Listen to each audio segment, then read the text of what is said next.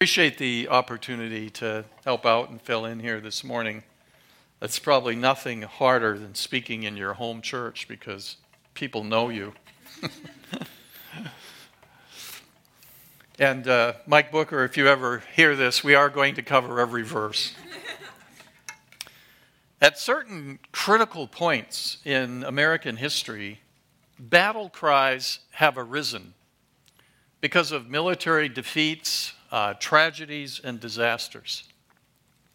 And each of these battle cries have called upon Americans to remember some defeat, tragedy, or disaster, and to respond with courage and determination to right the wrong suffered. So let's see how good your historical memory is this morning.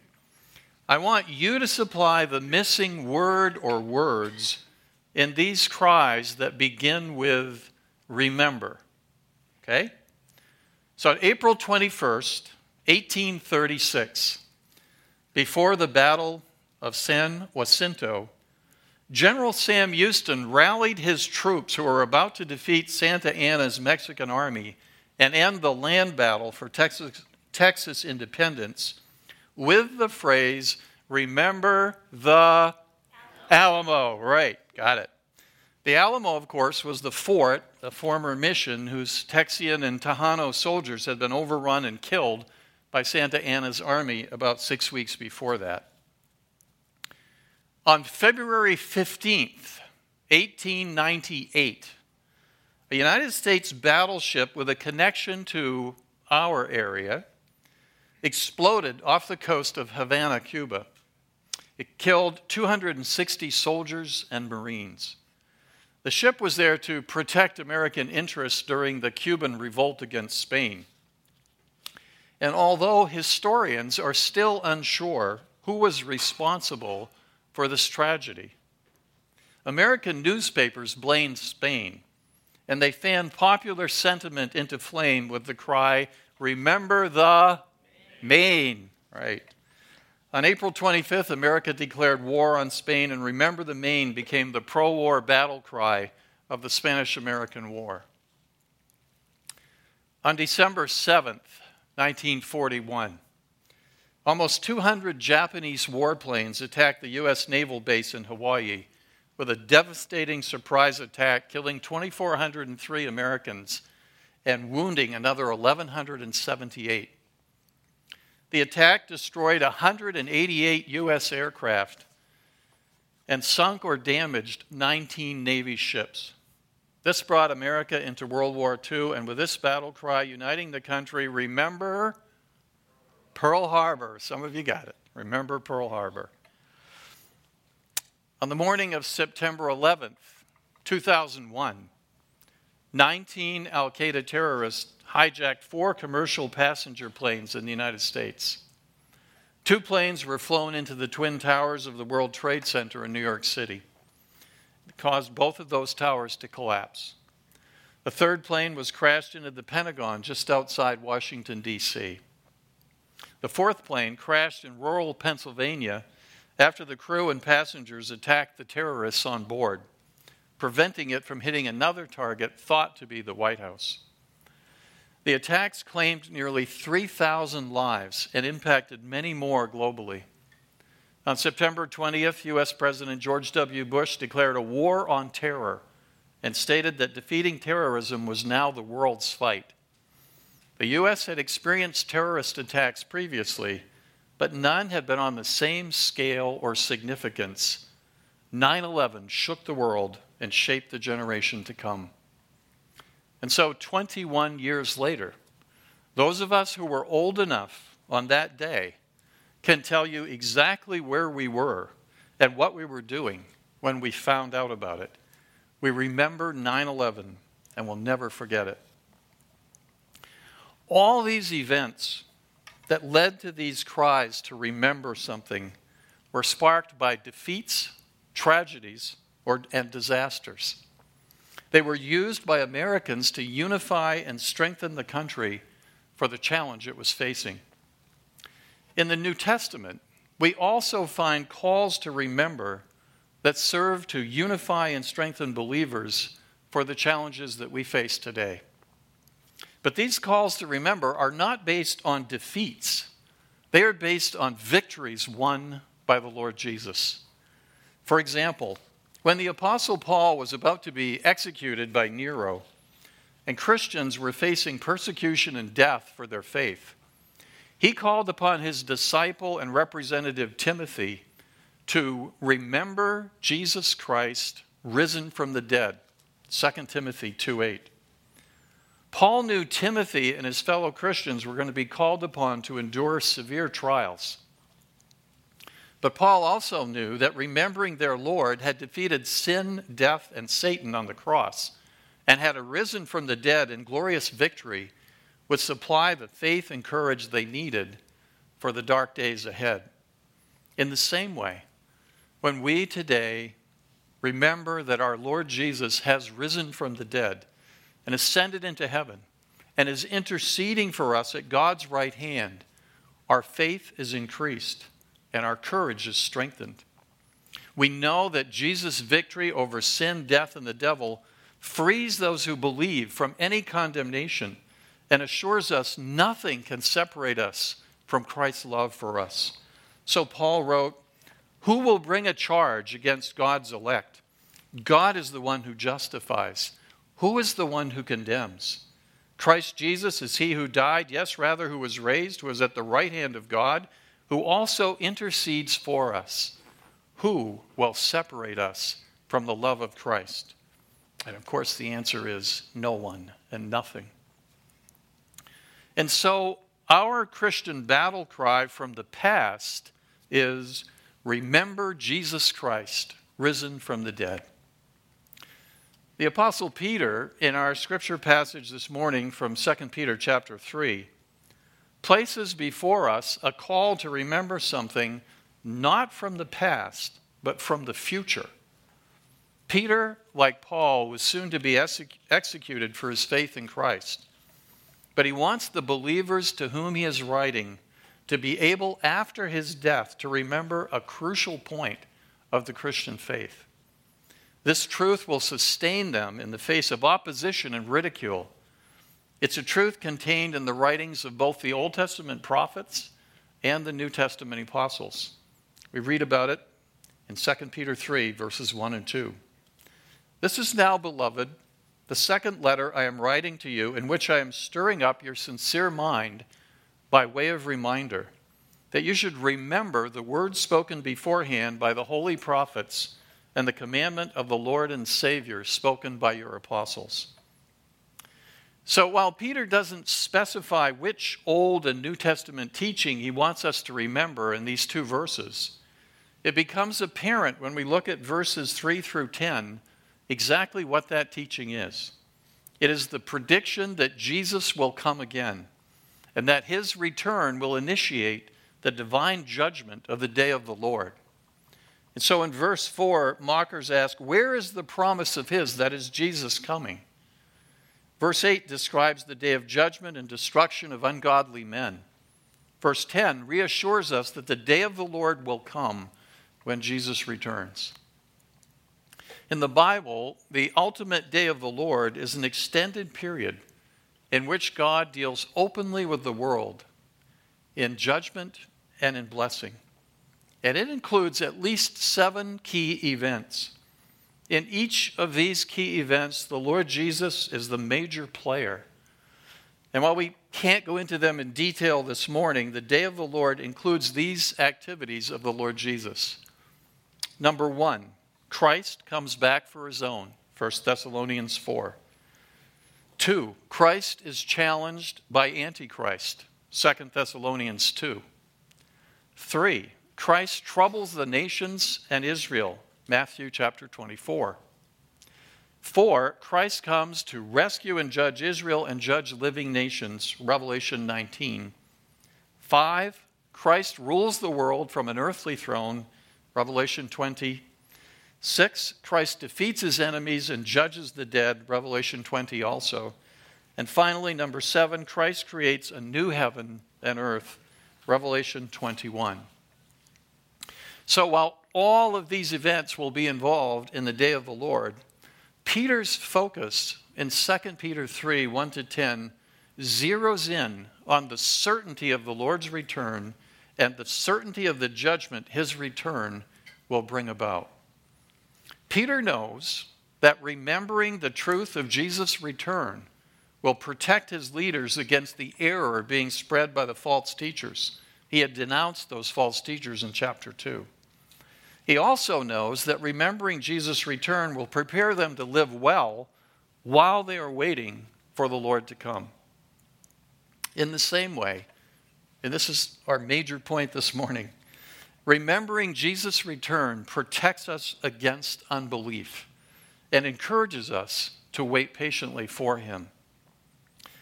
Peter points out the error of the false teachers in verses 3 and 4. They deny that Jesus Christ is coming again, and they mock at believers for putting their hope in his return to judge and rule the world. And so we read in verses 3 and 4, "Know this first of all, in the last days mockers will come with their mocking, following after their own lusts and saying, 'Where is the promise of his coming?' For ever since the fathers fell asleep, all continues just as it was from the beginning of creation." These false teachers are motivated by the desire to do what they please. Peter says they follow after their own lusts or evil desires. And the thought of a return of Christ with a judgment to follow would interfere with this desire to do what they want. So they deny the whole concept and mock at those who cherish it. A modern example of this motivation is found in a book written by a Nigerian journalist in 2017. Patrick Uge's book is entitled "Indisputable Evidence That Jesus is Not Coming Back and Other Things You May Not Know About God and Christ." Now, I would not waste $7 on such a book. But one of his chapter titles gives away the same motivation the false teachers of Peter's day had. The chapter contains, quote, "biblical proofs that we are God," end quote. If we are God and Jesus is not coming back to judge the world, then we are free to live as we please. But folks, the truth is, we are not God. Jesus is coming back. And we are not free to live as we please. The second half of verse 4 shows the false teachers base their denial of Jesus' return on the uniformity of history as they observed it. They ask, "Where is the promise of his coming? For ever since the fathers fell asleep, all continues just as it was from the beginning of creation." Commenting on this verse, Pastor John Piper notes this: "This is an amazingly modern argument for rejecting the supernatural bodily second coming. It simply says the laws of nature are constant and unchanging. The sun has come up and gone down, the seasons have followed each other, the tides have risen and fallen for thousands of years in perfect order. Therefore, we must expect this constancy for the future. And any thought that the sky might be rolled up like a scroll and the earth purged with global fiery judgment by the returning Christ is unimaginable and unwarranted." This perspective of the false teachers is a naturalistic view of the universe as a closed system in which all events have natural causes and any supernatural event is ruled out. One modern skeptic put it this way: the second coming of Jesus Christ is the greatest non-event of history. In verses 5 through 7, Peter will show his readers and us the error involved in this kind of thinking and why the return of Christ and an ensuing judgment of the world is a justifiable belief. 2 Peter 3, 5 to 7. "For when they maintain this, it escapes their notice that by the word of God the heavens existed long ago, and the earth was formed out of water and by water, through which the world at that time was destroyed, being flooded with water. But by his word, the present heavens and earth are being reserved for fire, kept for the day of judgment and destruction of ungodly men." So to refute the teaching and the thinking of the false teachers, and to protect his readers and us from the unbelief that error would lead to, Peter explains three things that the false teachers are ignoring. One, God brought the world into existence and shaped it by speaking a word. Two, God destroyed the world of Noah's day with a flood of water by his word. And three, by God's same word, the present world is destined to be destroyed with fire in the day of judgment after Jesus comes. If God was able to speak the world into existence and then destroy it by issuing another command, he will certainly keep his promise to return and judge the world with fire in the future. But how could Peter be so certain of these biblical events and of Jesus' promise to return and judge the world? And for that matter, how can we be assured of them?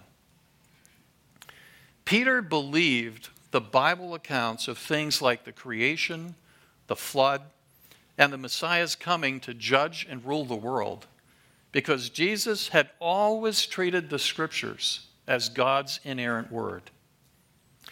And Jesus had personally taught Peter that God directly created Adam and Eve, and that just as the flood destroyed the world's population in Noah's day, so Jesus would judge the world at his return.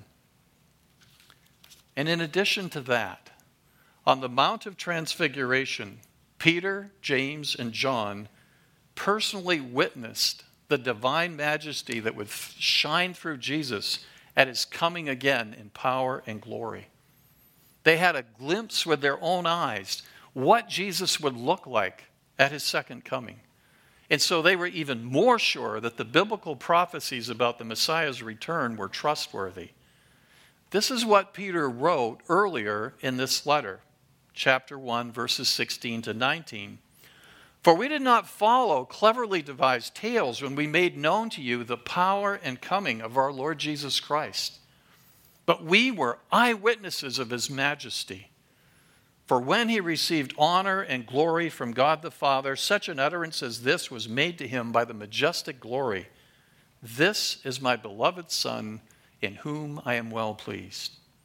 And we ourselves heard this utterance made from heaven when we were with him on the holy mountain. So we have the prophetic word made more sure, to which you do well to pay attention as to a lamp shining in a dark place. And like Peter, those of us today who trust in Jesus Christ as our Lord and Savior have a sure foundation for believing his promise to return and judge and rule the world.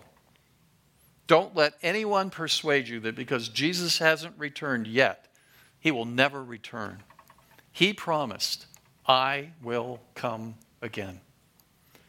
The day of the Lord will come, Peter writes in verse 10. If his return, then, is so certain, why does it seem to be taking so long? After all, it's been about 2,000 years now since Jesus made that promise to us. And what Peter writes in verses 8 and 9 helps us understand the Lord's perspective on the time of his return and why he hasn't returned yet. What he says equips us to wait patiently for him. Verses 8 and 9. But do not let this one fact escape your notice, beloved, that with the Lord 1 day is like 1,000 years, and 1,000 years like 1 day. The Lord is not slow about his promise, as some count slowness, but is patient toward you, not wishing for any to perish, but for all to come to repentance. So if we think it's taking an exceptionally long time for Jesus to return, we need to remember some things. We need to remember that the Lord is the eternal God, and he does not experience time as we do. His perspective on time is completely different than ours. A couple of 1,000 years to him are no more than a couple of days to us. He's not affected by time as we are. And second, Peter tells us we also need to remember why the Lord Jesus hasn't returned yet. He isn't dragging his feet. He wishes more people experience his salvation before he returns and judges the world. He does not desire anyone to perish, but for all to come to repentance. We could well ask then, what does it mean to repent? Repentance literally means a change of mind. When I repent, I admit my own personal sinfulness and unworthiness of acceptance by a holy God. When I repent, I change my mind about Jesus himself and his death on the cross. When I repent, I recognize that Jesus Christ is the Son of God, and when he died on the cross, he was taking my place, suffering separation from God for my sin. When I change about my mind about myself and Jesus in this way, I also put my trust in him as my Savior and submit my life to him as my Lord. This repentance, this change of mind, inevitably brings about a change of direction in my life. Instead of being concerned primarily with my will and desires, I begin to live in a manner pleasing to him. Why is the Lord so patiently waiting for us to repent? Because he loves us and doesn't want any of us to perish. To perish is to be eternally separated from God and his love and all that is good. One of the most famous verses in the Bible, John chapter 3, verse 16, makes clear that it is God's loving desire that we not perish that moved him to sacrifice his Son for us. For God so loved the world that he gave his only begotten Son, that whoever believes in him shall not perish, but have eternal life. So if you're hearing this message and have never repented of your sin and embraced the Lord Jesus as your Savior, this is the day to do it. God says, at the acceptable time I listened to you, and on the day of salvation I helped you. Behold, now is the acceptable time. Behold, now is the day of salvation. Today, the Lord is patiently waiting for you to come to him, but he will not wait forever. Take advantage of the opportunity his love extends to you today. There is a day of judgment coming, and it will come unexpectedly. In verse 7, Peter called that day the day of judgment and destruction of ungodly men. In verse 10, he points out it will be a judgment on the physical world itself, as well as the things people have done in it. But the day of the Lord will come like a thief, in which the heavens will pass away with a roar, and the elements will be destroyed with intense heat, and the earth and its works will be burned up. A few verses later on in this chapter, Peter will point out that this destruction of the present world paves the way for a kind of world which we hope and long for, a world in which righteousness prevails. So then, the central idea of these 10 verses is that remembering Jesus' return protects us from unbelief and encourages us to wait patiently for him. Remembering Jesus' return motivates us to live a godly life. And how the truth of Jesus' return and the day of the Lord judgment his return initiates relates to our daily life is made clear in verses 11 to 18. Now, in the next 2 Sundays, Lord willing, Pastor Tim will flesh out this very personal application for us. And I don't want to tread on his passages this morning, but I encourage you to read those last verses in 2 Peter carefully between now and then to prepare your hearts for the Lord's messages to you through him. I do want to direct our thinking in these last few minutes to what it means to wait patiently for the Lord's return. The Lord has not yet returned because of his patient love for us. But do we reflect loving patience as we wait for him? Let me illustrate 2 contrasting kinds of waiting from my own experience and suggest why one is the kind of patient waiting that should characterize our lives as we wait for the Lord's return. Margot and I have now been married for 49 years and 107 days. She is still the love of my life.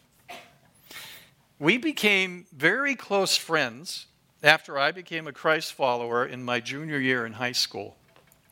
However, after our relationship became romantic, it started having its ups and downs.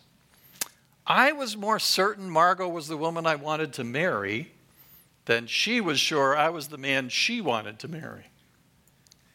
And some of our ups and downs were tied to her spending summers at Frontier Ranch in Arnprior, Ontario. It was a Christian horse ranch for girls. But unfortunately for me, the wranglers the ranch employed were high school and college-age boys. And spending a summer with them dampened her enthusiasm for me. I soon came to understand why Willie Nelson sang, "Mamas, don't let your sons grow up to be cowboys. They'll steal your girl's heart away." Nevertheless, one summer, I found the courage to buy an engagement ring to present to Margot at the end of the summer, only to find once again that distance had not made the heart grow fonder. So I had an engagement ring, but no one to give it to. And not sure what to do, I just kept the ring in my dresser at home for about a year. I waited for things to change for the better. But I did not wait very patiently. And I didn't have any real assurance the relationship would work out the way I so much desired it would. That kind of waiting is not the way the Lord wants us to wait for his return. It was based on merely wishful thinking and not real faith. The kind of patient waiting for his return he does desire was demonstrated for me by a 3-year-old boy. We babysat little Matthew for a couple we were good friends with. And Matthew had been left in our care for the day, and he busied himself quite happily with his play. However, as the afternoon went on, Matthew, without saying anything, kept returning more frequently to the big picture window in our second-floor apartment that looked down on the parking lot. His father had an old red Ford van, and Matthew was looking for that red van to appear in our parking lot. Matthew knew his dad loved him, and he loved his dad. He also knew his father had promised to return and pick him up, and his dad's promises were reliable. Although Matthew did not know exactly when his dad would return, he was confident he would keep his promise, and so he waited patiently, but with eager expectation and frequent trips to the picture window. He didn't stop playing, nor complain about his dad's delay, but his return was increasingly on his mind and filled him with hope. I believe this is how our Lord wants us to wait for him. He wants us to love his appearing because we love him and know how much he loves us. He doesn't want us to sit idly around, but to busy ourselves with our current responsibilities as we wait. One of those responsibilities implied by our passage today is sharing the good news about Jesus with others, that they too might repent and trust him as their Savior and Lord. He doesn't want us to complain about his delay, but to patiently wait with increasingly eager expectation. He wants us to wait with confidence in his promise that dispels unbelief and motivates us to live godly lives. And he promises in his return to reward all those who have loved his appearing with a crown of righteousness.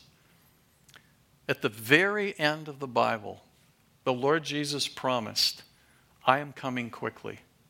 And we respond, "Amen. Come, Lord Jesus."